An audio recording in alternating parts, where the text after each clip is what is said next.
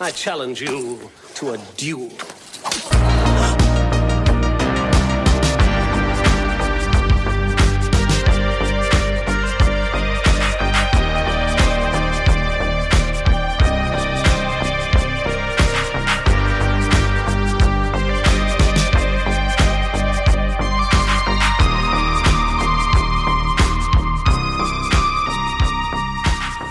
Hello and welcome to episode 11 of the Movie Duel podcast.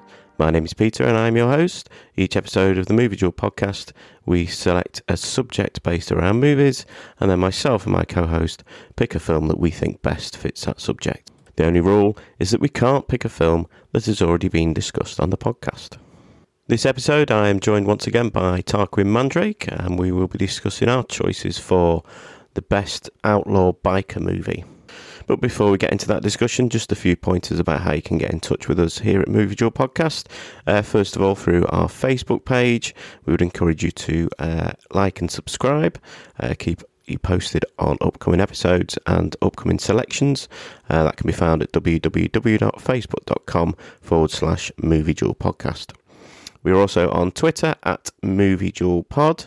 We also post on there the selection notices and the polls after the episodes have been launched, so you can vote and pick which choice you agree with. You can also email us at movieduelpodcast@gmail.com.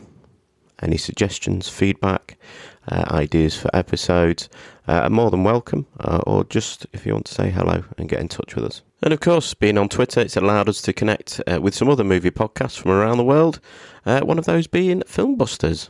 Are you troubled by the dominance of the Marvel and DC cinematic universes? Do you experience feelings of dread and dreamscapes while watching the latest David Lynch offerings? Have you or your family seen anything better than Whiplash? If the answer is yes, then don't wait another minute. Open your podcast catcher and subscribe to The Professionals. Filmbusters. Our courteous and efficient staff is on call 24 hours a day to serve all your cinematic needs. Oh, come on, how can it not? That was so interesting. I didn't care for shit. It's one of the worst I've seen this year. Did you say you shed a tear? Yeah. Oh, victory, sweet victory. Wow. At the very end, that ending. Yes. I was actually handing an olive branch, but then you could not accept it. Bullshit. I'm sorry. It's an empty shell of a film. This film, I can't see anyone who'd enjoy it. I don't even know who it's for. I think it's probably even meant to be for us. Well, that's fucking cinema, man. Filmbusters. We're ready to enlighten you. Still makes me feel good. I would definitely recommend checking out this podcast. It's hosted by three friends, Ben, Paul and Adam, and they're dressed up as Ghostbusters. What more do you need? And also, before we get into the episode, there is a slight trigger warning for one of the films that we will be discussing. Psychomania does deal with issues surrounding suicide, so I thought best to mention at the top of the episode, if you've not read the show notes, then there is a fair warning there for you. And also, for the first time in 11 episodes here on the Movie Duel podcast, we do not have an X-Files connection in this episode. I searched high and low for even a secondary connection, and could find nothing. Obviously, a British film from the 70s and a late 70s Australian film didn't herald much in the way of connections, certainly to the X-Files. So there we go. It's our first blip, but I'm sure we'll have more of them on the next episode. So without further ado, it's time for us to strap on our leathers, rev our engines, and head on over to the main discussion.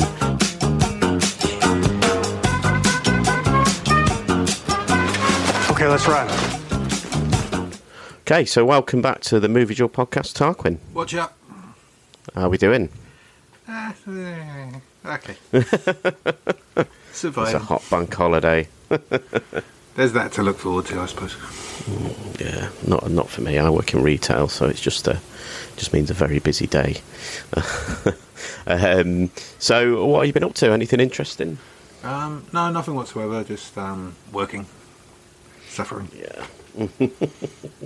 And what about? Have you been watching anything new? Anything interesting? I saw Evil Dead Rise. That was pretty amazing. Yeah, I went to see that. I wasn't as as bowled over as a lot of people, but I'm not. I can give or take with Evil Dead sometimes. Sometimes I'll really love it, and on a rewatch I'll think, what's all the fuss about? But I did enjoy it. I thought it was a really good film, really intense. Some good gnarly violence, some nice horribleness. Yeah. I like the possession sequences. I like the cheese grater and the light bulb to the throat. I thought the mum was pretty weird to begin with, so there wasn't that much of a... she was great when she became possessed, but I didn't really buy her as a human being. Yeah, I know what you mean. I mean, I had a couple of new watches for me. One was quite a new one, which was the Pope's Exorcist. I thought I'd give that a go. Oh, Russell Crowe. Was nowhere near as terrible as I thought it was going to be. It was actually quite passable. It was, even if Russell Crowe's got a very dodgy Italian accent, it's worth a look. Put it that way. It's not the bag of poop that the trailer made it out to be. Yeah. And then the other one was it was the first time viewing for me quite a classic film in the heat of the night, because it's just dropped on Amazon Prime, which I've really enjoyed. I thought, I think the story's a little bit flat, especially towards the end, but performance-wise, Sidney Poitier and Rod Steiger is pretty faultless, really. They call me Mr. Tibbs. There's some classics in that, definitely. Is that the one where he forces his kid to smoke lots of cigarettes? No, I don't know what that is. Okay, I think that's probably the sequel then. Yeah. No, I would say I knew there were sequels, but I'm going to have to look them out, because I really enjoyed it. I thought it was really good. So, last time you were here, we were talking Ron Howard, Night Shift and Willow. How did you find your first podcast experience, Tarquin? Intimidating, but I got through it somehow. I'm just glad I won. That's the main thing. Oh, of course, yeah.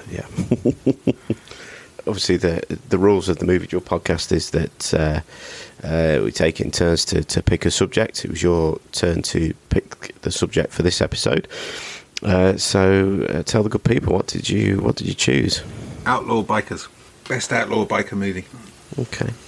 And was there a particular reason for that? Just always been fascinated by them since I saw the Fulham Road Rats going down the road on their choppers when I was about 7 in the King's Road, and you read about them in the Fabulous Furry Freak Brothers and Hunter S. Thompson, and I always had a fascination with them. Well, not wanting to be one or ride a motorbike, just I've always been interested. I've got a bit of a love-hate relationship with bikes. I got run over by one when I was 20 and broke my leg and smashed my head up. That'll do it, but they are pretty cool. I'll give them that. I think there is a fascination to be had, I think, with those kind of gangs, and obviously things like Sons of Anarchy quite recently have put those sort of biker gangs into the mainstream a bit, I suppose. Yeah, anyone who kind of just defies society and sets up a mutual aid society and looks after their own, recognises no authority. There's a dignity in that. Well, I think they're always, biker gangs are always seen as sort of these ultra-violent thugs and this code of honour and all this sort of stuff. And I've known people who are Hell's Angels or friends of friends, and they're some of the nicest people you'll meet. I suppose as time has gone on with them, I suppose everything's maybe a little bit more watered down these days with them. But you hear a lot of stories. I mean, it's was it the Rolling Stones gig where they were the security for the gig, and somebody ended up getting stabbed, I think, or something like that.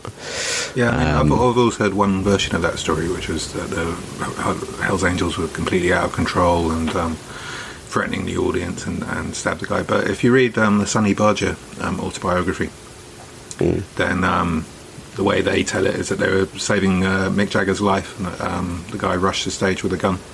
So I'm not saying either is correct, but there is another version to the story. Yeah. And I think my other experience, I think I sent the link to you, a documentary from, I think, 1984 called the Outcasts, which was, I think, a BBC documentary. And if anybody listening hasn't seen it, it is on YouTube. You can get it for free.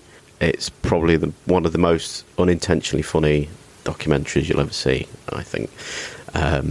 Again, maybe that's the passage of time that just makes it look ridiculous, but it's just, yeah. I mean, those guys sort of think that they're, the baddest people on the planet, and the first 10 minutes they're sort of pushing each other down hills, and one of their groupies, I suppose, is drinking beer out of a ginger biker's belly button. Which is the height of decadence, especially when it comes to biker gangs. So chucking like their poor prospects into the fire undressed, and boasting about that. I just thought, poor buggers, I mean, it looked like a really grim existence, running a burger van, scraping by on pennies. There was the guy who makes all the leather stuff for them, and he tells the story how he basically got started because he found a bit of leather in a bin or something, and then just started to read books about making stuff out of leather, which is just crazy. There we go. Rooting through bins, can change your life, I suppose. They look good. I'll give them that. Oh, definitely. Yeah, they look good. Yeah. So, with it being your choice of subject, it fell to me to have first sort of pick. And to be completely honest, I'd struggled at the start to think of a film that I enjoyed that had a biker gang in it. So I had to sort of do a bit of research and looking at some lists of films that have got biker gangs in them. There still wasn't a lot, and finally I scrolled to my choice and thought, yeah, that's definitely it. It's my only choice. The only consideration I had, which was Mad Max from 1979. Tomorrow, in a world gone mad,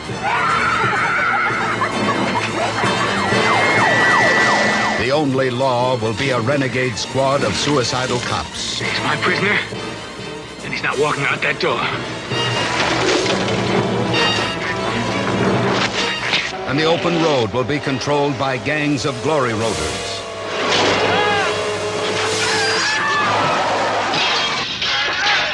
Max is a cop, one of the best. Where does they're out to get you? Scoot jockeys? Yeah, nomad trash. Well, I'll add it to my thread collection. Toe Cutter is a glory roader, one of the most sadistic. Anything I say, anything you say, what a wonderful philosophy you have. Take him away.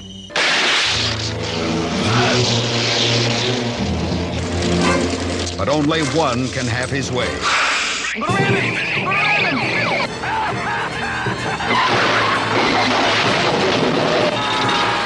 Mad Max.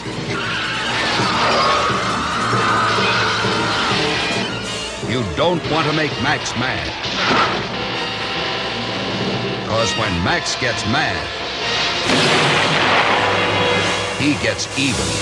American International presents Mad Max, the maximum force of the future. So, directed by George Miller, starring Mel Gibson, Joanne Samuel, Hugh Keys-Byrne, Steve Bisley, Tim Burns and Roger Ward. Synopsis for Mad Max is in a self-destructing world. A vengeful Australian policeman sets out to stop a violent motorcycle gang. So as I said, this was the only choice for me after doing a bit of research. I would even say it's out of the 4 Mad Max films, it's the best one. I think a lot of people will cite probably Road Warrior. Road Warrior. But for me, this is the one. I think it's really testament to George Miller of a budget of what 300 to 400,000 Australian dollars, and yet there are parts of it that maybe look a little bit slapdash, but on the whole, I think it's just a great example of almost guerrilla filmmaking, I suppose. It just looks incredible. I mean, you can't, apart from some of the hairstyles and maybe a little bit of the some of the outfitting, it's pretty timeless, I think. He set the world on fire with it. I mean, it was the most successful film until Blair's Witch Project, like 20 years later. Yeah, well, that's it. So, over 100 million at the box office. So it's certainly not too shabby in terms of clawing its money back. I think he just showed the world how to edit. Like he moved the conversation on when it came to cinema. Definitely. Now, and a lot of the action sequences, the stunt sequences, are pretty seamless. And like you say, I think that comes down to really clever editing. Just maybe not enough action sequences, but that's the budget talking, isn't it? Yeah, maybe a little bit, but I think this one, out of maybe a little bit more than the Road Warrior, has got a bit more story to keep it going. In between, it's got a bit more development, more character driven stuff. Mm-hmm. You've got this. What I really love about the Mad Max films is that it's this unclarified sort of post-apocalyptic future. There's nothing, they don't tell you this has happened, that's happened. Yeah. It's just sort of secondary to the story. I think you get a little bit of possible sort of story. I think it's in Beyond the Thunderdome. I think at the start they talk a little bit about, and I think the kids talk about what possibly happened, but it's still quite ambiguous. But it's almost it's like a Wild West film. This it's the law against the outlaws. Yeah, bad men ride into town. Yeah, exactly. The police are not respected. They're not seen as an authority. They're just seen as being almost as thuggish as some of the bad guys, I suppose. There's not much law there. But obviously this subject is based around outlaw biker gangs. And we have a doozy. We have a doozy with the toe cutter and the Knight Rider. I mean, they're just like this sort of ragtag band of misfits. They're all just not right in the head. Obviously, I think there's allusion to sort of drugs and drug taking, but nothing sort of necessarily shown on screen. Most of the actual bikers were a real gang called the Vigilantes, and there's a line in the film where Goose is talking to this biker with this sort of sidecar, really weird sort of chopper with a bubble hooded kind of sidecar, and says, "Take that, it's a get out of jail free card." And that was actually something that the real biker gang that we used as the extras for this sort of nomad gang were given to say, we're part of we're part of a film, so this is why we're doing this kind of thing, to give them sort of free rein. And they were also, and they were also paid in beer as well, which obviously kept the budget down. But yeah. The top of the list for the biker gang, Hugh Keysburn as the toe cutter. Fantastic, yeah. Poor bastard. The Knight Rider. That is his name. The Knight Rider. The Knight Rider. Remember him when you look at the night sky. I will. Take your hat off.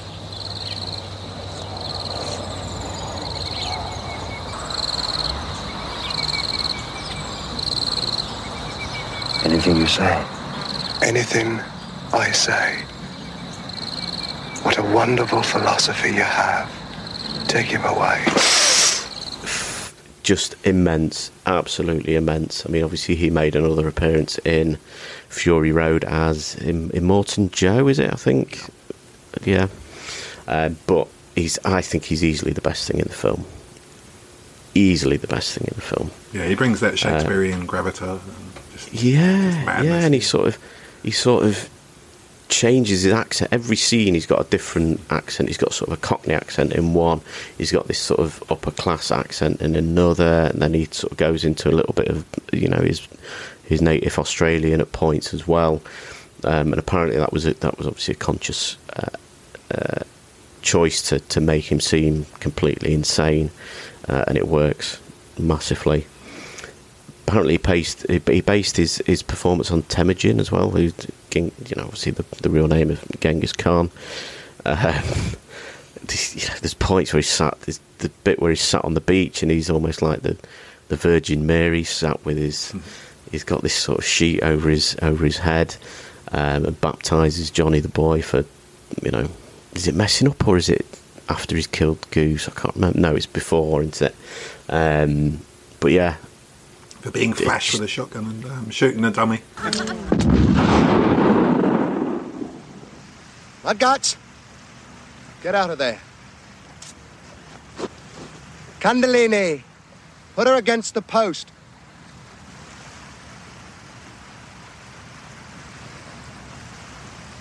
We have a problem here.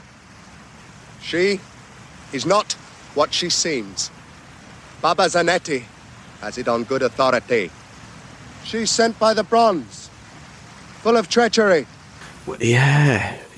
Which was meant to be the job of his consigliere. He's just, every scene he's in, he just completely steals. Yeah. Even when he's got this weird sort of top knot and he's hissing at the camera. He talks about, I think it's towards the end, about should you... Jesse, you've not got a sense of humour. Pretty face, though. Awful pretty. Awful pretty.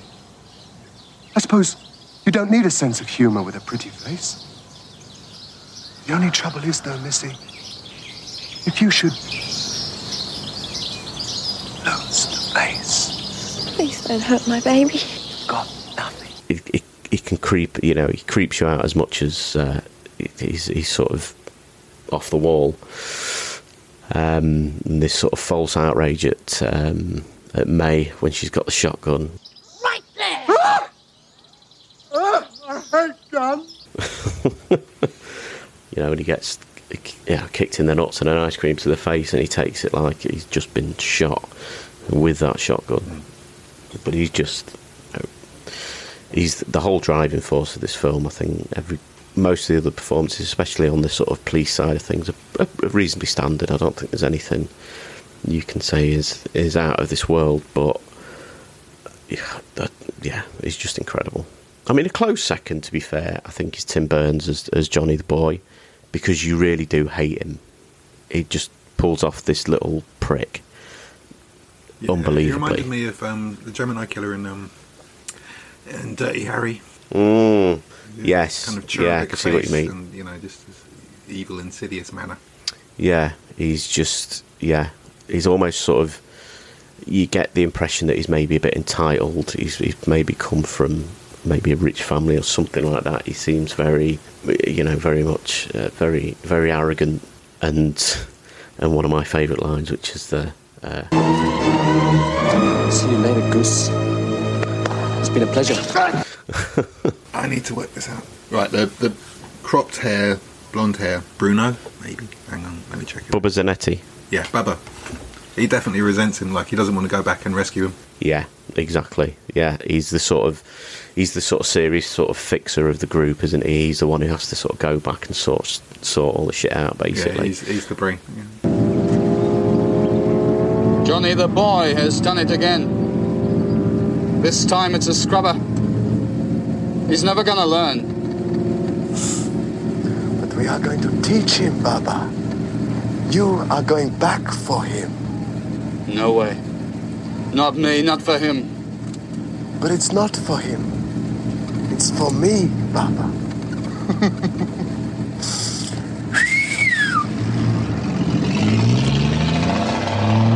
Wasting your time, this guy goes right. He's nothing like a Knight Rider. Yeah, he's got this sort of icy look to him, and the bit where they set fire to Goose, I think it is, and he's just casually batting a fly away from himself. He maybe doesn't. I I'd like to have seen a little bit more from him. I think he's got quite a he's interesting, chilling, you know. Yeah. Like he's got a relationship with the boss, but he doesn't respect anybody else, you know. Yeah, exactly. And then you've got just a short mention to Kundalini, who obviously loses his hand and wants it back. And then the Knight Rider, who obviously sort of kicks us off. He's our first introduction to this gang, and it's a pretty epic chase, really, to kick us off. He's just randomly ranting and raving these sort of AC/DC lyrics over the radio. Music journalist psychobabble. I am the Knight Rider. I'm a fuel-injected suicide machine. I'm a rocker. I'm a roller. I'm a controller. I'm the Knight Rider, baby. And we ain't never coming back. You know, he's just... Yeah, he's obviously stolen a police car as well. I think this is where the V8 comes from later in the story, that they try to bribe Max with. You know, but he's just batshit crazy. But this chase is just amazing. Yeah, I think he's in a religious fervour. There's something that comes back in Fury Road, where the gang say, "Witness, do you witness me?" Before launching an attack. And you see it there where he's like, the toe cutter sees me, the toe cutter sees me. You know, they're making the new gods on earth. They're, right. You know, and he sees himself as an apostle of the toe cutter. Yeah. You know, new legends. Yeah. And then you get this... Or have I gone too deep? No. I like deep. It's good. But I think it's, you know, I think this is... There are a lot of sort of deep things within the Mad Max saga, I suppose, as a whole. I think each film has something to say. They're not just, you know, balls to the wall action or anything like that. They've got something. You know, George Miller's such an interesting director. He's always got something. Yeah, no, there's an incredible evolution between each film. Yeah. Except maybe number 3. Well, I think it's definitely the weakest one, but it's got some interesting bits in it. I think that it suffers because Byron Kennedy, George Miller's long-term partner, died quite close to the making of it, and he was in a bit of a tizzy making it. So I think a lot of it was done by second unit directors, and it hasn't does got that intelligence to it. You know, I feel. Yeah, it's definitely not as smooth. You know, but it does have some incredible elements. But yeah, this chase scene, you know, the sort of the police pile through this little sort of minivan, I suppose it is, mini bus. Yeah, just obliterate it. Yeah, and like, we're going to get done for that. He had his indicators on. And then obviously nearly run over a kid, and then just pile through this caravan, which is an epic shot, really. It was recreated in a music video, and I can't for the life of me think what it was. Okay. So if anybody knows who's listening, just send that on a postcard to Movies Your Podcast, PO Box, whatever. To be determined. Yeah. But he has, you know, this sort of showed at this game of chicken with Max, and he's bested him. He's shown him to be a coward, basically, and this forces him to just break down. And the whole speed run that he was on, all the energy that he had is just dissipated, and now there's nothing. And then our first sort of full introduction to the motorbike gang is this attack on this town. You know, like you say, they're riding into town, collecting the Knight Rider's coffin. To which the station master says they didn't leave much of him, and it is this tiny little coffin that you do then see later. The toe cutter riding in the back of the pickup with it, just sort of caressing it in the back. But then they sort of cause chaos, and it's their first sort of bit of brutality, really. But it's quite playful to begin with. You know, they're sort of dancing around the town and having a bit of a laugh and a joke, and mine are sort of, you know, hooliganism, really, I suppose. Yeah, there's quite gay interplay between Kundalini and his mate dancing around. Yeah, well, I mean, that comes in as something I'll talk about in a second, but, you know, it very quickly just, you know, they're sort of harassing this guy, and then all of a sudden they're, you know, dragging him across the street and on the back of, you know, tied to the back of one of their bikes, and it almost comes out of nowhere, really. It becomes quite shocking, and then they sort of run down this couple in this hot rod, and there's, you know, although you don't see it, there's obviously implied that a rape's occurred. Yeah. She's been sexually assaulted, but also the bloke is running away with a sore bum and yes. Yeah, I'd not picked. Well, obviously, it picked up that he didn't have any trousers on before, but you know, there's it looks like there's sort of blood on his backside, which, you know, they go both ways. Yeah, exactly. You know, when they turn up at the farm as well, you know, he's still being pretty sort of playful with everything at the sea, you know, at the coast, I suppose we'll say. They're being pretty playful there, and it does get quite creepy there, where they're sort of chasing Jessie through the woods, and then she sort of bumps into this sort of backwoods Tommy Cooper character, Benno.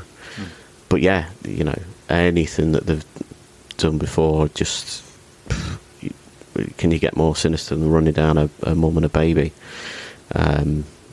It's a pretty, you know, again, another brutal scene in a pretty brutal film, really. You know, all you get is I think is the ball and the shoe sort of bouncing down the road, and then you get this protracted scene of Mel Gibson. You know, he's running. He's not just running, you know, a few meters, a few feet. He's running good fucking distance down this highway. He runs past May and Benno, and it's just heartbreaking. It's a horrible scene. You know, it's very much akin to Pet Sematary and Gage's death, but you know, obviously this came 12 years before that. No, 8 years before that, something around there. But you know, it shows the absolute lengths that they'll go to. You know, and through the length of this film, you know, it shows just exactly what they'll do and how much of a threat they are. Well, I mean, I guess that's one thing that he's really trying to capture, because, you know, he worked as an emergency room doctor, and the genesis of the film is him attending like all the road crashes that he'd go to, because they were rife at the time, and so I mean, he saw those scenes, he knew what they were like, you know, the trauma that people were facing. Yeah, I mean, I think there's been sort of points made to. There's a scene fairly early on, I think, with a sort of, you know, road traffic accident. Yeah. And just somebody hanging out the windscreen, and apparently it's considered one of the most sort of real depictions of a motor vehicle accident, and that was, you know, cited to George Miller's emergency room experiences. But, you know, considering that, you know, it's the remote motorcycle gang, there's not much sort of.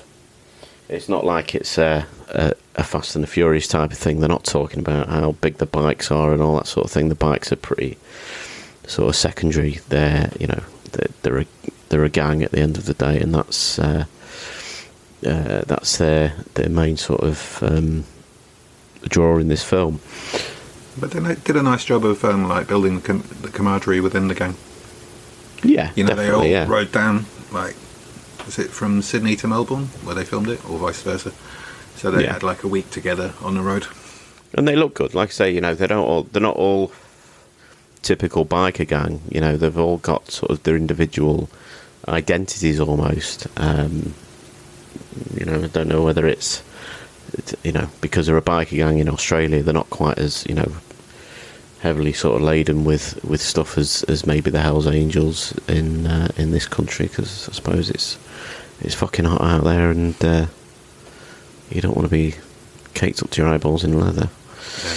But to talk a little bit about some of the other performances in the film, Mel Gibson, obviously it's his first reasonably big role. He famously turned up for the audition after being in a bar fight and looked like he'd had 7 bells kicked out of him. Bit rough. Yeah, I mean, it's a solid performance. He's obviously clearly very, very green, very new. But he has that charisma, the leading man. Yeah, charisma, yeah. They don't really sort of build the fact that he's meant to be this sort of petrol head as well. Obviously, there's the point where they try to bribe him with this V8. But I mean, other than that, it doesn't seem like something that would be plausible. I know it doesn't bribe him in the end, but like I said, that's not really what this film is about. I suppose it's not about fast cars or fast bikes. Really, it's about the story. But he's got good chemistry with everyone. He's pretty believable. He was best mates with Goose. Was he really? Well, you see, Steve Bisley, I thought was a bit wooden, but then I don't know if that's just because he was a bit annoying. Because I've known people like Goose who were a bit. I didn't really get the. You're obviously meant to feel, What a great guy. Yeah, exactly, and I didn't really get that with him. Not that it takes away from the film or anything, but obviously, he's there to serve a purpose. Yeah, I mean, this is his first scene where he steals this guy's food by telling him this disgusting story about his face is peeled off. Yeah, exactly. I really resent stuff like that. Just wanker, that's his dinner. Yeah, he's not really. I don't think the push again. It's not really vital to the story, I suppose, but they don't really push him as a real wild man, apart from this nightclub scene where it's really awkward and this woman's just singing at him and licking her teeth. Warbling. Strange girl woman. Yeah, she looked like a grey alien with a wig on, I thought. Very 2000 AD. Yeah. Interestingly, though, she was the only actor in this film not dubbed for the American version. If anybody is listening to this podcast and they've watched the American dubbed version, I suggest you stop listening to it now and go and watch the Australian original dialogue. I've got a bad feeling that's the version better. I watched. I'm not sure, but yeah, I think it is. And it should be the good one because it's like the quadrilogy set, It's got everything in there, all the extras and stuff, but I'm pretty sure it's the American version. Yeah, I had the DVD version. You had to change the language to English 2, I think, or something like that. If you change that, then you get the original Aussie version. I have gone wrong. I should have checked my settings here. But Goose's death is pretty brutal. He's very clearly been sat upside down or hung upside down in this crashed. I don't know what it is. I know the guy who says you better not wreck my car, and it just looks like it's been wrecked a fucking 1,000 times over. It's got no hood on it or anything. But he's got these sort of bloodshot eyes, this petrol trickling down. And Johnny's, he's got to earn his stripes. He doesn't want to. Well, give it to Johnny the boy. That's a fuck of a shot. Wherever he flung through the windscreen. Yeah, well, to be fair, it's a pretty faultless shot, in terms of filming it as well. It's this sort of mini pan to the right, and it, I know they cut away, but it's not fucking far off, not far off at all. And then you get this hospital scene where, it's you don't need to see it. You don't need to see Goose completely fried and skin falling off or whatever. Goose, yeah. He's cooked his goose, yeah.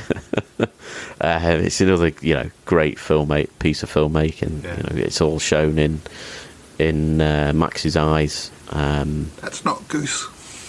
Yeah, and I always think it's quite interesting that they've not, they've never sort of gone back to that in the other films because he's not dead. I know he's probably not got much of a life, but these other I think that there was always sort of these almost conspiracy theories, I suppose, wasn't there, that Humongous in Road Warrior was Goose. But the same with Jesse, because Jesse's not dead. Just walk away from your lunch. Yeah. That's such an odd character. I'm sure at some point we'll talk about Road Warrior on this podcast. Yeah. Well, his wife's still alive at the end, isn't she? Yeah. So, I mean, there's another loose tie. presumably snuffed it between the two. Yeah, quite possibly. I mean, you know, they say that she'll sort of pull through and that, but it's never revisited or sort of touched upon in the later films. But you know, Joanne Samuel, she does a good job. She does, I think, a last-minute replacement as well for the original actress. Oh, is she? And because that was the only bad accident that happened. Was like just as they were about to set up and start the. She was being driven by the head stunt guy, and they had a crash, quite a bad one. And so the original actress was out for the count. They couldn't use her, and so they brought in Joanne Samuels. I thought she did a great job. Yeah, definitely. Gorgeous. But I will say one thing. Her and Max make absolute shitty parents. There is one point, the kid's got a gun. Yeah. He's just sat there with it, and it's not referenced. It's not like they go back to it and say, oh, you know, don't play with that, or anything like that, or he doesn't get it off the kid or anything. It's literally just a cut to this kid sat on the floor with this fucking, you know, 6-shooter, basically. This is the new reality, Peter. You know, you have to train your kids to be gun aware. And they just fucking leave him alone everywhere. It's like... Yeah, they waltz off. The kid's like... He's not even sitting on the blanket when we see him. He like runs off after a ball into the forest. And she's like, la-di-da, I'm off to the beach for 2 hours. It can only be like 18 months to 2 years, something like that. But they just fucking leave him. Even May doesn't know where he is. They just fucking... Oh, God. The dingoes will bring him back, apparently. Well, here's a legitimate criticism of the film. You know, isn't Max just an idiot for like tangling with this gang and then settling down? You know, he knows the gang is on his back, and yet he walks off and leaves his wife hours at a time. Yeah, but you know, I suppose that's the point of the film, innit? He pays that price. You know, ultimately, he pays for it with the life of his son. Yeah, it's the classic movie trope of let's split up, never split up, always stay together. You know? Yeah, and certainly don't go walking fucking miles to the beach. Yeah. It seems like it's fucking forever. But there we go. Again, would you do that if you know you've got a crazy motorcycle gang on your hide? You wouldn't really, would you? Yeah, but just there we go. Never sleep, keep moving. But there's no film there. No, exactly. And then a shout out to Roger Ward as Fifi. He just looks like a wrestler, basically. Oh, the chief. Chief, yeah. Yeah, he's cool. He's got this sort of. There's the one set, I think it's when Max leaves at the end towards, you know, he resigns, and he's just got these leather pants on and a neck scarf, watering his potted plants. It's just, you know, it's just crazy. And spouting these lines. All right, I'll tell you how it is. You're a winner, Max. You're on the top shelf. And I'm not going to lose you because of some crazy notion about quitting. They say people don't believe in heroes anymore. Well, damn them.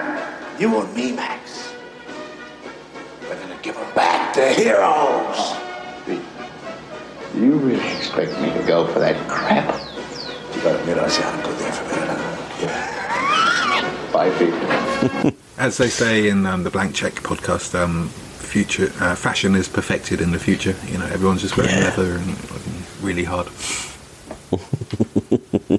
It's a good punk film, and there aren't many. Yeah, there's a lot of weird, just bizarre outfits. So like there's this lawyer that's, you know, very much a caricature of a lawyer. He's got this sort of bow tie and sort of tweed suit on, and, you know, the very sort of campy dialogue. And then you've got this police commissioner who just randomly turns up with a kendo outfit. I think it's a kendo outfit or some kind of fencing outfit or something. Yeah, apparently the cast would just turn up with like bits and bobs on the way to the set and things they'd seen in junk shops, and they'd say, "Can we use this?" Oh, okay then. I mean, the only other sort of low point I'd say to this film is the music in places. I think that the sentimental sort of soundtrack is these sort of saxophony bits don't really fit in with the film, but I suppose it's a sign of the times, really, sort of late 70s. And music done by Brian May, but not that Brian one. May, yeah. Not that Brian May, no. Yeah, I was just listening to the Straw Dogs episode of Video Archives, the Quentin Tarantino Roger Avery podcast, and the soundtrack gets a knocking in that. Quentin was saying, what if it hadn't been Brian May? What if there was like somebody decent? Imagine how much better the film would be. And I think he has a point. There's these 3 doom chords whenever you see Mad Max and there's trouble. They work. They give it a kind of Jaws punch, but otherwise, yeah, it's warbling. It's all over the place. They're giving you kind of happy music over the dialogue, and you don't need it. It should be way the fuck dialed back. Yeah. I mean, even some of the sort of music that accompanies some of the action pieces and the more sort of dread of the film. Some of it works, but I think some of it is a bit sort of Masters of the Universe-y, sort of Halls of Justice-y kind of music. Yeah. But overall, I think Mad Max is just a fucking great film. It's everything you want. It zips along. It's not over long. It doesn't really drag too much. There's a little bit, I suppose, of the nicey sort of Max and his family, but it's intertwined with a few more sort of bits of the biker gang and that, and it doesn't outstay its welcome, and it's there to really sort of drive that heartbreak. Yeah, I was worried when you pulled it out, because I thought actually this is a contender. You might win this one, because it's one I remember seeing when I was like 11 or 12 when it came out, and it was just fantastic. It's like, oh wow, you can do this, and so every George Miller film since then, I had to see it as soon as it came out, because I knew this guy was onto something. Yeah, and this guy made Babe as well, and that's the point I stopped. Well, no, Babe's a great film. Great film. But yeah, I think it was the only choice for me. It was the only film I really liked that had a biker gang in it, and I just think it's a great film. It's it's one of my all-time favourites. It's a solid choice. And I mentioned a couple of other films that have that vibe, because there are some like Jubilee. Have you ever seen Jubilee? Nope. Derek Jarman's Jubilee. So yeah, that's like society is breaking down, punk gangs roaming around, the police are just as bad as the outlaws. Police are in fact gay rapists. There's one, No Blade of Grass. Seen that? Nope. Okay, so there's been a major ecological collapse. There's no food anywhere, and this guy leads his gang, his family, off to a safe refuge in the countryside across like the broken city. Right. That's one to watch if you're into Mad Max. Okay. Cool. But yeah, I like that. I like how they are all a little bit.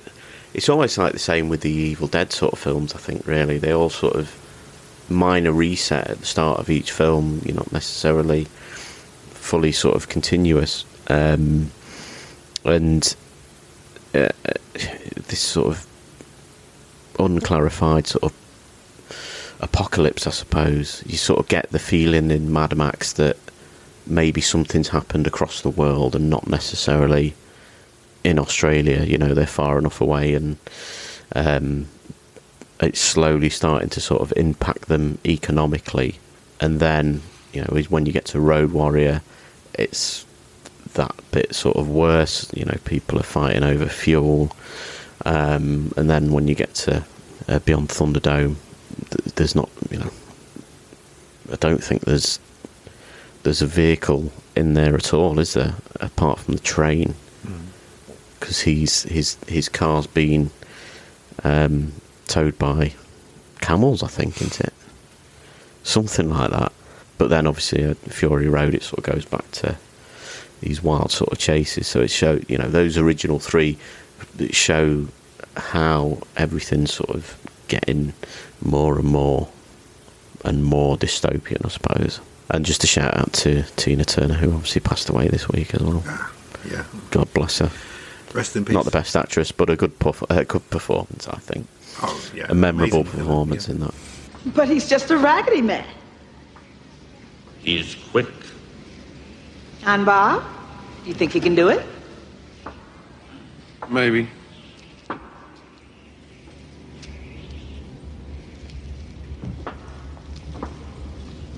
And what did you do before all this? I was a cop, a driver. But how the world turns. One day cock of the walk, next to feather dusting. Yeah. But yeah, that's about all I've got to say about Mad Max. Anything that you'd like to add in there, Tarquin? No, I think we've covered it. Okie dokie, cool. Right, well, we'll take a short break and then we'll get on to your choice.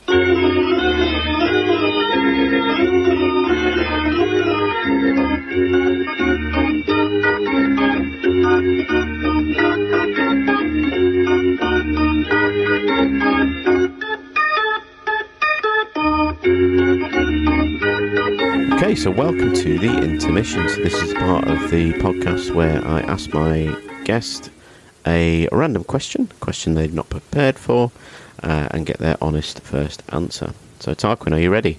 Hi.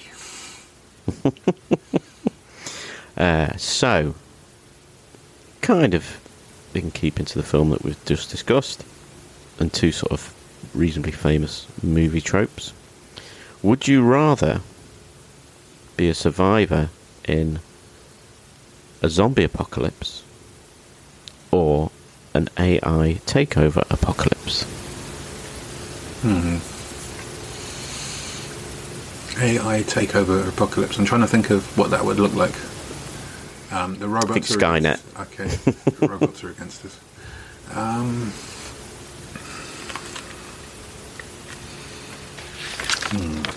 Or what do you think you'd fare the best in? I think an AI thing because, well, yeah, I'm thinking that you could like have an easier time getting away from toasters, but then I guess they'd send killer robots out to get you with like scent that could send you from 2,000 miles away and track you down wherever you are. And zombies are pretty stupid, so killer air fryers. Yeah, and that would be bad. So, neither is ideal, but I think I'll go for the zombies because, you know, with enough insulation and thick enough walls, you can keep a zombie out. Yeah. Well, I always liked there was the famous sort of meme that went round with how to survive a zombie apocalypse, and it was someone who put a load of treadmills outside their house, basically. Getting fitter. Well, I mean, it's if ever you go out into town in Lincoln, my hometown, then it's almost like a zombie apocalypse sometimes. Especially since Spice hit the streets. Thank God. Thank God. No, I don't mean that at all. Jesus. But yeah, I think there's a lot more fun to be had with a zombie apocalypse, I think.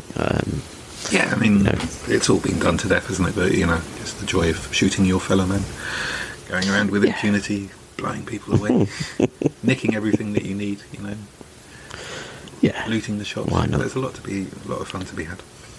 Yeah, it's just an average day in London, isn't it? Okay, so let's head back to the main podcast. Thank you very much, Tarquin.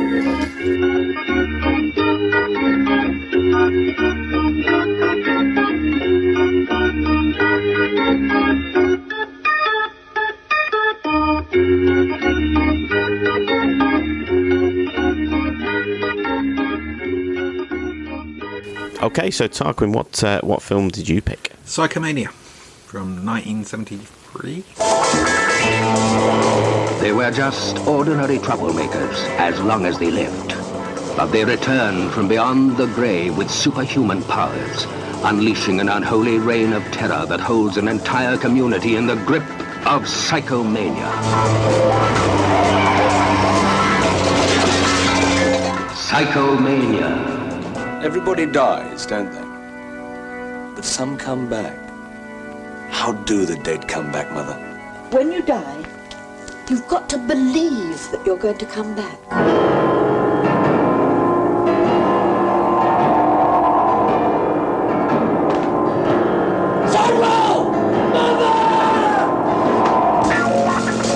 Have you kill yourself?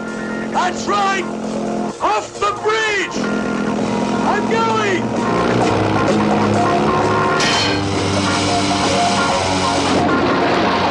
You can only die once. After that, nothing and nobody can harm you. Psychomania.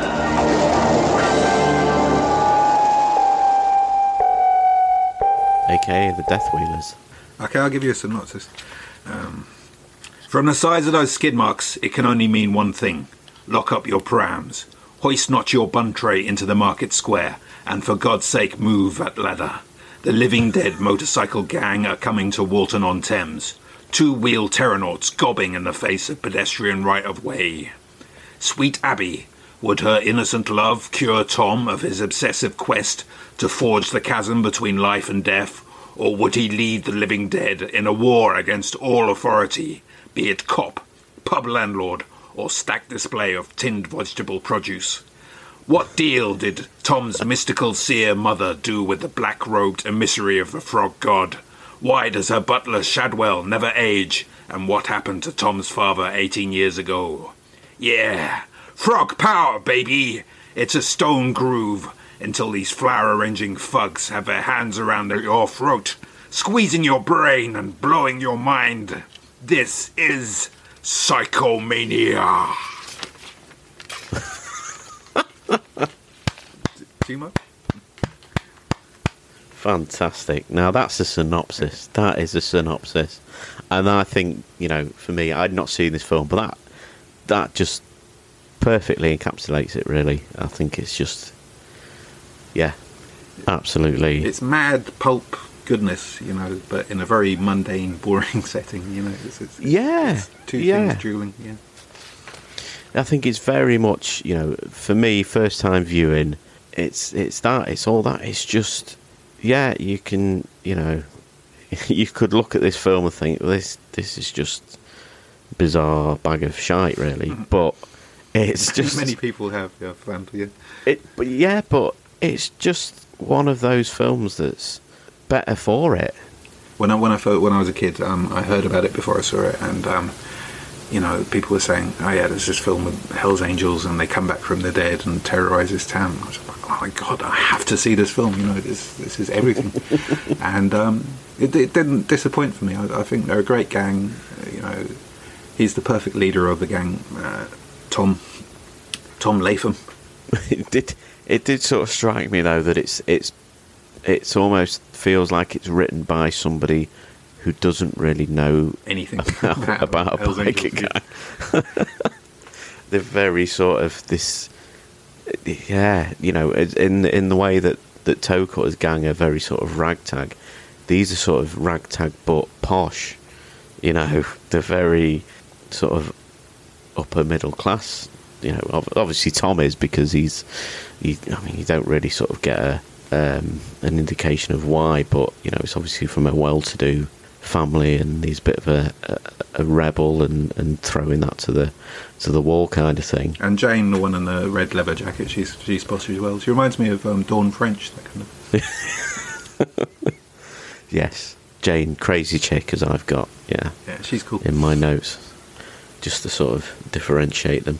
Although I think I must have put a typo somewhere, because I've got Mark Larkin as Abby. Mary Larkin. It must be Mary, yeah. But yeah, so I'm guessing you saw this film quite young then, I suppose. Yeah, I mean, I guess 13 or 14 or something like that, and it's just been a favourite ever since. I mean, all right, a lot of it was just giggling about the skid mark. From the look of those skid marks, something must have forced him over. Come on, you know, we'd go back to that, but sorry. Yeah, but yeah, it's a cool film. And you know, what else is there like that? You know, yeah.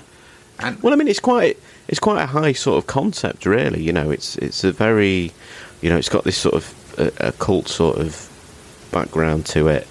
in that Tom's mother is this sort of seer and psychic, but and if you grow up smoking dope and listening to Led Zeppelin and Deep Purple, what represents that in cinema? That whole era, that magical era of like what the hippies became. Yeah. And I think to go back to your point, if you're out in the sticks, then how do you know what a Hell's Angel is meant to be, or an outlaw biker? You make your own society, and so in that way it kind of works. Yeah. Well, like I said, the concept of the actual story, that they're almost sort of cheating death by this, by committing suicide. It's an interesting story. It's you got this sort of backstory that Tom's dad attempted to do it and wavered at the last minute, so it didn't work for him. I think there's the suggestion that that's Shadwell's already done that, and that's why he doesn't age. Yeah, or is Shadwell like the emissary of the frog god? Yeah. It's all very confusing. like Mad Max, there's a lot left unsaid. What was the deal that Beryl does over baby Tom in the mirror? Yeah, because he was... I'm going to have to look it up. I'd seen that George Sanders in something else, and I can't think what it was. All About Eve? No. He's done a lot. No. Oh, no, that was it. He was the voice of Shere Khan yeah, amazing in the Jungle Book. That was it. But yeah, it's a really interesting concept, I think. But then I think if it had probably been handled a bit more seriously and a bit more budget and everything else, it probably wouldn't have been as good a film as it is. I think it would probably have just been quite sort of mediocre, I suppose. So I mean, it doesn't really, there's possibly a story to be told there about the people who do sort of waver. You get this backstory about his dad, and then one of the gang doesn't sort of pull through and come out the other side. Dinky, I think. Yeah, but then you don't necessarily sort of get that with...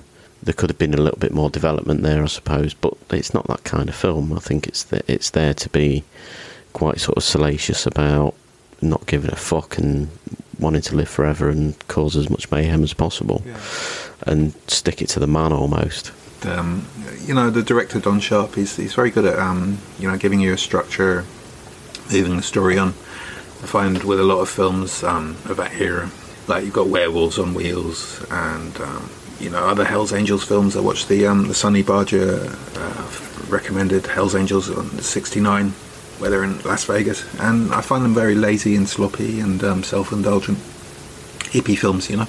Oh, there's Werewolves of Washington as well. And but this, you've got a solid structure from someone who's been through the Hammer factory and knows how to deliver a film.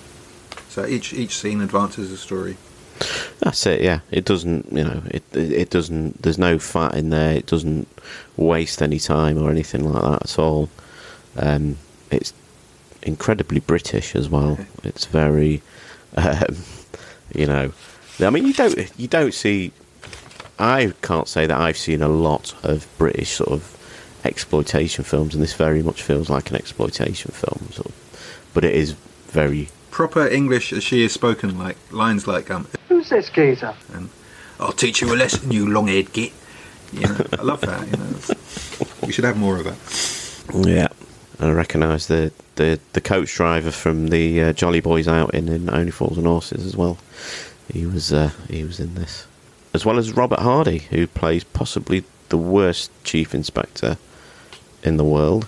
What, Heselton? Yeah, oh God, yeah. Who made the call? I did. I told her not to go with them, but she would. Go with who? One of that bike gang. The Living Dead, they call themselves. That lot. They're just this whole plan to catch them and use Abby as this bait, and I mean, obviously you don't. It's a sort of cut to all these policemen in these very weird mortuary cabinets, I suppose. Yeah, like a baker's display, it's been described as. Yeah. It's like, really? They just knocked that up from a different set from somewhere else, but it is very bizarre. But it's... I believed him, though. I mean, he is a terrible policeman. He should have put it together immediately, you know. Obviously Tom Latham is like the superstar aristocratic son of his district, and he's, you know, what other motorbike gang is it going to be? They should have banged him up straight away in the first 20 minutes, but... Yeah, that's true. But, you know, I think there's some interesting sort of stunts in this as well. Great stunts, yeah. Yeah, I mean, there's a few of them you think, well, that probably wouldn't really have killed them, but... But when they're zipping around on the motorway, like nearly smacking into cars and things like that, I mean, there was a couple of times I was like, whoa, watching it on the telly. Yeah, definitely. I think there's some really sort of gnarly bits. There's the bit where they obviously ride through the pram and in this sort of supermarket setting, which...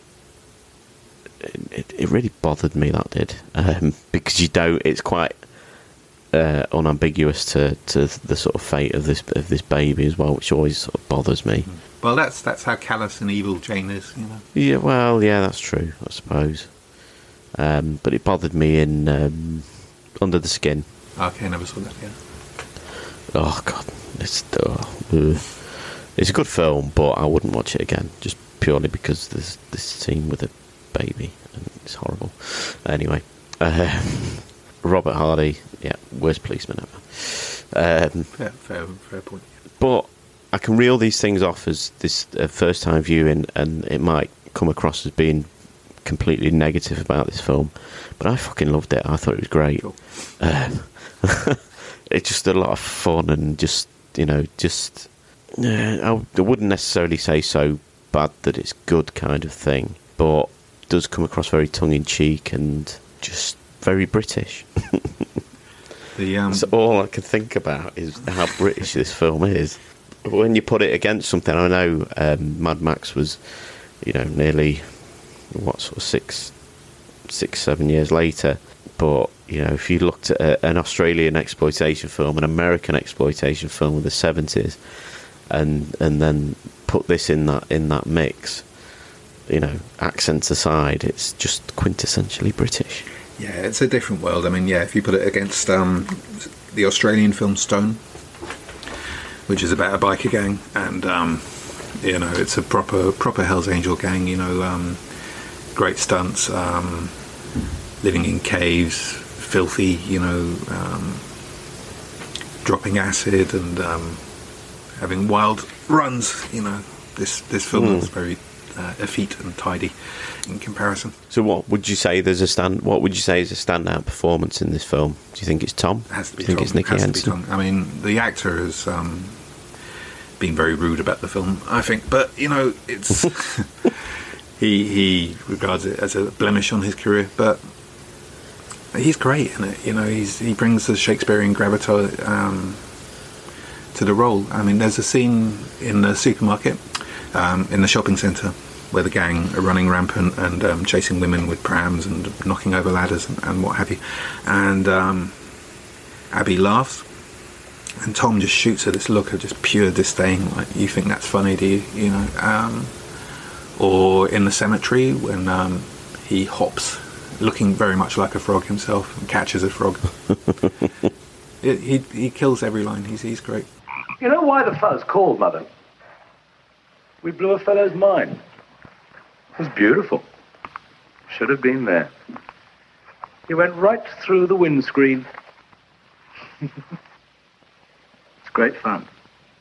But just you wait till you hear what we've got planned for tomorrow night. Yeah, I think he portrays this, you know, this sort of, he's almost sort of this sort of rich boy who's just pissed off with everything and everyone. You believe he's the leader of a gang, and you believe that he's the sire, the heir to a fortune as well. You know, he carries both roles. Exactly, because I think the rest of the gang are these sort of, they follow him. You can see him as a leader, and you know, whether that's because they're drawn to his sort of gravitas and his money, I suppose. But you believe that. Yeah, he is the excitement in that town. You know, he is the only thing happening. Yeah, exactly. You know, you get the impression that he's probably, you know, contributed towards their bikes and all that sort of thing, and he's very much this crazy leader. You know, you've got is it Hatchet? Yeah.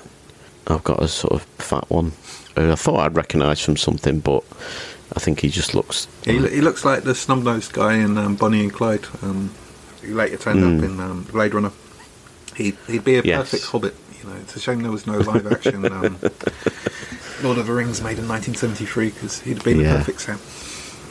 And then there's another one who seems to be only in it because he can play the guitar. Yeah. And sing songs. I can't remember his name. Chopped Meat. Chopped Meat. Okay.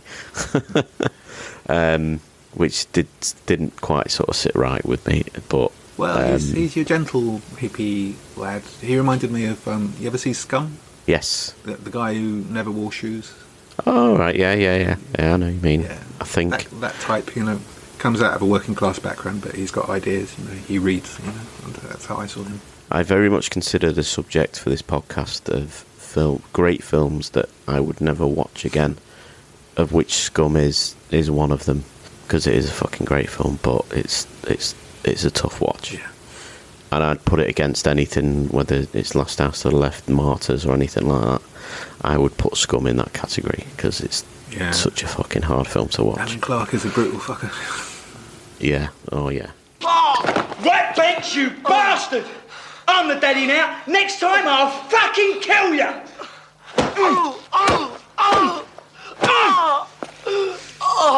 I love the opening scene in this, the gang in the mist. Yes, yeah. There's some really good needle drops in this film as well. There's some very, you know, sort of power chordy. Yeah, I mean, one thing I definitely win on is, I always have to win, is the soundtrack is amazing. John Cameron's score. Mm-hmm. He said that, he was going for a tight clipped funky sound, but they were recording in Shepperton Studios, so you get all the resonance, like the church-like atmosphere, and it just really works. Reminds me of Primal Scream's Loaded. Yes. Yeah. No, exactly what you're saying there. Yeah. Yeah.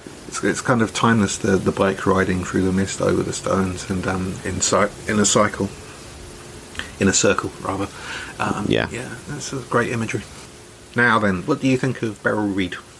Well, Beryl Reid, isn't she? She's just, you know, kindly old lady. She's very sort of quintessential when it comes to British old ladies. I mean, her and George Sanders both great, obviously, but we're kind of half awake and just walking through this one, I think. Yeah, a little bit. I suppose I can't imagine that she would have been overly enthused about this film. Oh God, we're doing this, are we? Okay. But I think I liked George Sanders. I thought he was pretty creepy. He almost reminded me of God, what's the character called from Phantasm? Not quite as exuberant, but just in sort of imagery. God, what's he called? Is it the tall man in? I haven't seen Phantasm, so I'm nodding my head here. Phantasm. Angus something his name is.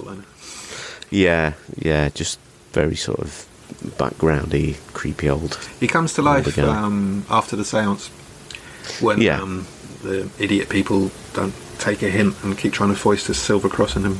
And get out, will you? But there's some nice sort of there's this sort of psychedelic imagery as well, isn't there? And they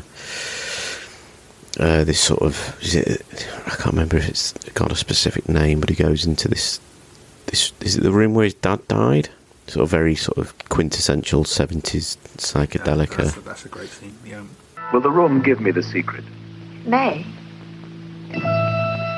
Depends on you. On what you are. If you're afraid, we won't think any less of you.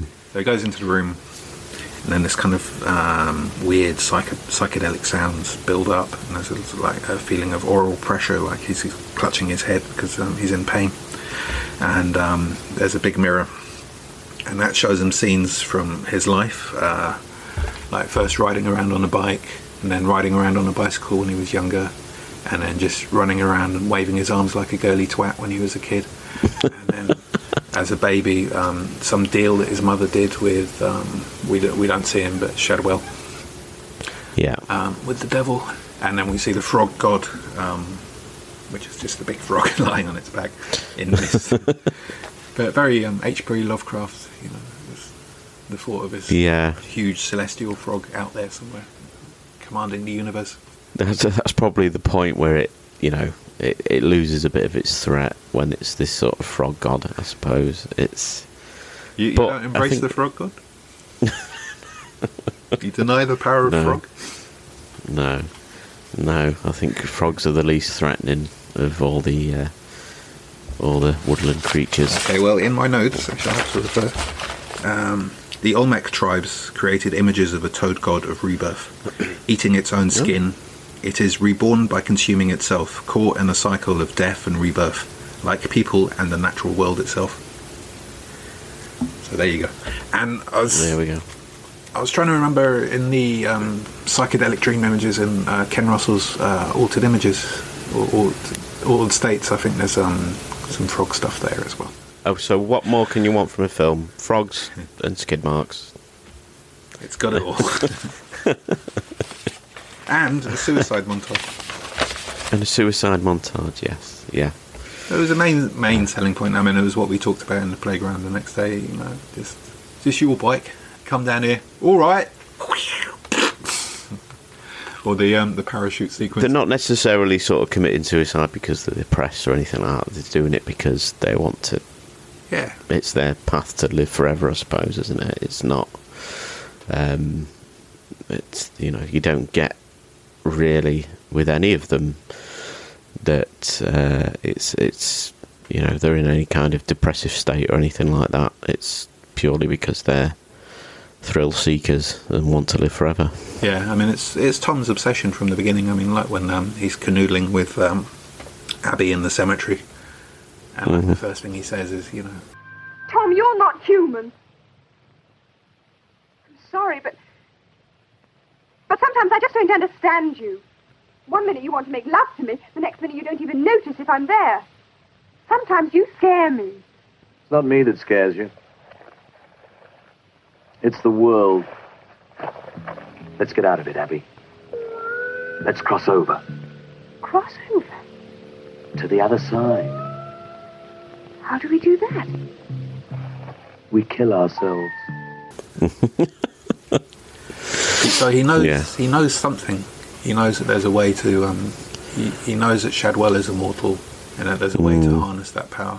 Yeah. And you know, who wouldn't if you knew that, you know. Oh, I don't know. Would you really want to live forever?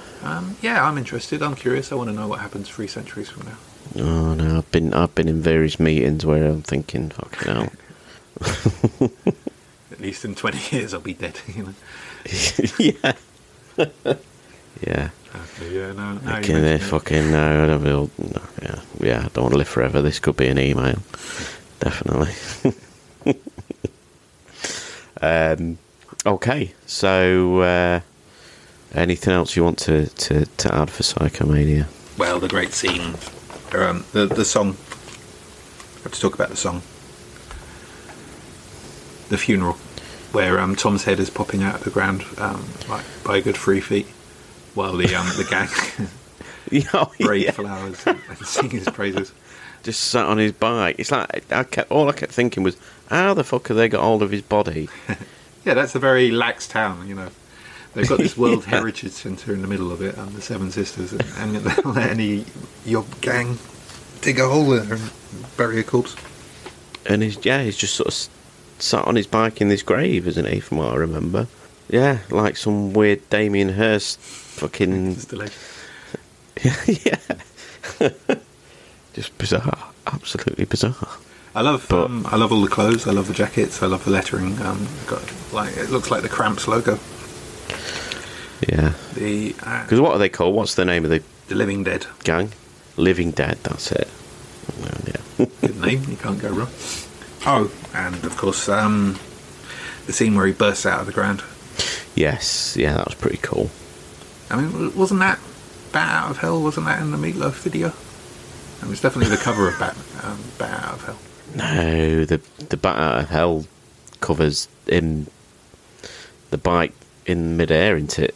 And the bat's on top of the Empire State Building or something. Right, this I can't remember. requires checking. I can't. That might be the second one. Yeah, he's bursting out of a grave. Oh, right, okay. I do apologise. The second one, Bat Out of Hell 2, is definitely Empire State Building or something. 1977 it came out, so there you go. Ripped off totally. 5 years after. Yeah, I mean, it's not the greatest film in the world, obviously, but do you think that this is a film that's ripe for being remade? I do. Who's the guy who directed Mandy? This is the guy. He should do a remake of it. I think it's there. I mean, I was thinking about this the other day. A lot of films that get remade are great films, or films that are, substantial in a specific genre or whatever. It's always good films that get remade. Why don't people remake shit films? Not that this is a shit. I don't think this is a shit film at all. I think it's a very sort of. But a low budget film that couldn't quite explore all of its ideas, and still had room to explore. I mean, that's what you should be looking for. Like, look at The Hills Have Eyes, one of the most successful remakes. Yeah. Where the guy came to it later and just had all this new stuff to add to it, and in some ways made a better film. Well, look at The Thing. Yeah. Thing from Another World. I mean, I know it's a loose sort of remake because it's not really a remake. It's more of a retelling of the original story. Oh yeah, no, obviously John Carpenter's thing. And The Fly, the more recent one that everyone hates. Well, I thought it was all right. It could have been a lot worse. Yeah, people are too down on CGI effects. They can do something as well. I think if you can throw any remake, it could have been worse. Then it's a decent film. But we shall be discussing horror remakes with Vanessa in the very near future. But yeah, I think this, you could develop this story a little bit more, and especially in modern times, where you could actually show some of the death, because it's all pans and cuts, and like there's the bodies lying on the ground. You could definitely or you could show what immortality is like, and well, even some of the brutality. You get this where he picks up when he first comes back from the dead, Tom, and he picks up this girl at this pub, and she starts sort of screaming for help, and then it cuts to bodies all over the floor. Really, doesn't it? It doesn't show you any of that brutality or anything like that. And I think who you might want to appeal to in this kind of film, horror fans who like that kind of thing. It could have gone that bit further. And I think if it had been maybe another. Sorry, that's my phone. The jungle is calling. If it had been, another 10 years down the line, it'd probably have gone that far. This is early 70s Britain.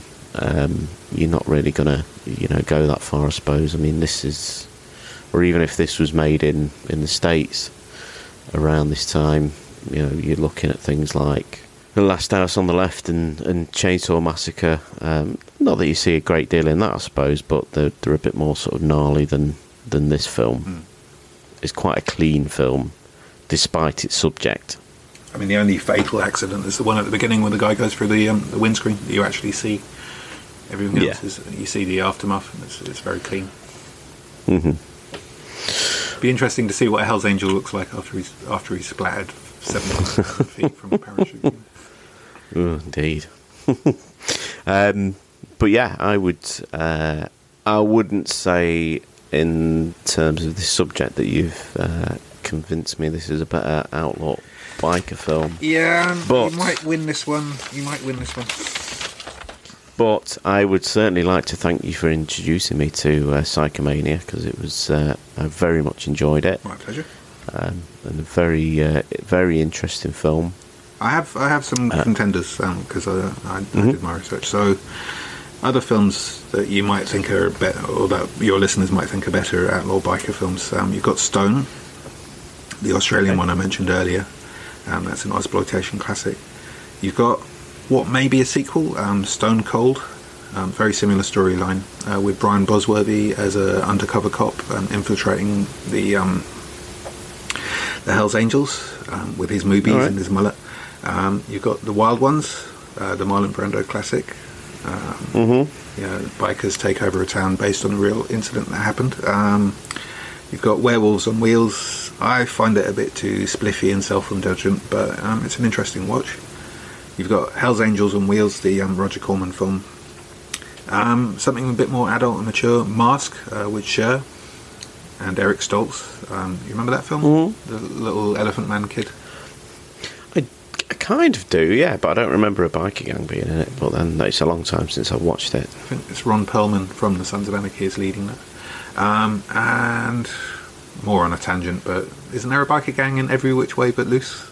Yes, that was the only other one. That was the only other one that was a slight contender for me, but I'm not... aside from a few... You're not standing by Police Academy then? Oh, yeah. The Blue Oyster Bar in Police Academy. I did, when you first threw the subject at me, I did throw that as a possibility. But no. It was a bit of a stretch. And I think if you say bikes in general, then there's only one choice for the best biker movie, and that's Quadrophenia. Yeah, I suppose I didn't think of that. Yeah. I mean, they're mods. They're the anti-rockers, but that's just a brilliant film. I can't. That's in my top 5, I think. Well, I mean, I suppose a lot of people would probably throw Easy Rider as well. It's not a film I've seen, to be honest, but I know that would probably be a big contender for a lot of people, I would imagine, because I know it's a very, very loved film and considered a classic, but it's not one I've seen, so I've seen it, but not near enough to give a verdict. I mean, it falls into this lazy self-indulgent camp for me. Okay. But epoch defining. Any Which Way But Loose was the only other one I sort of thought about, but like I say, I don't love it enough to throw it into a discussion, aside from a couple of lines, the obvious ones. Okay, so that's it. About wraps us up for best outlaw biker film. I think we've done it. Yep, we've done the subject justice. So let us know what you think, if you agreed with myself or Tarquin. I'll be putting the polls up on Twitter, but as I say, that about wraps us up. Tarquin, is there anything that you'd like to plug, or anything you'd like to let the listeners know how they can get in touch with you, or see anything that you're doing at the moment? No, back you dogs. But if there are any outlaw bikers in the South London area, I'd very much like to purchase some marijuana, so get in touch, please. I'll have to put a disclaimer in there. Drugs are bad.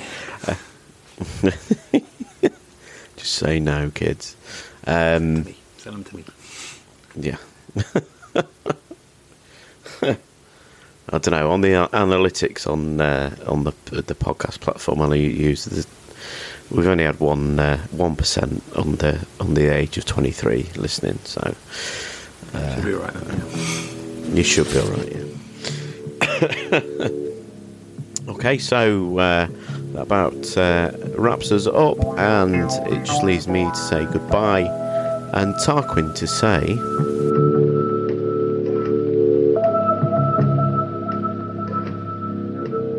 The word, mother, is fuzz.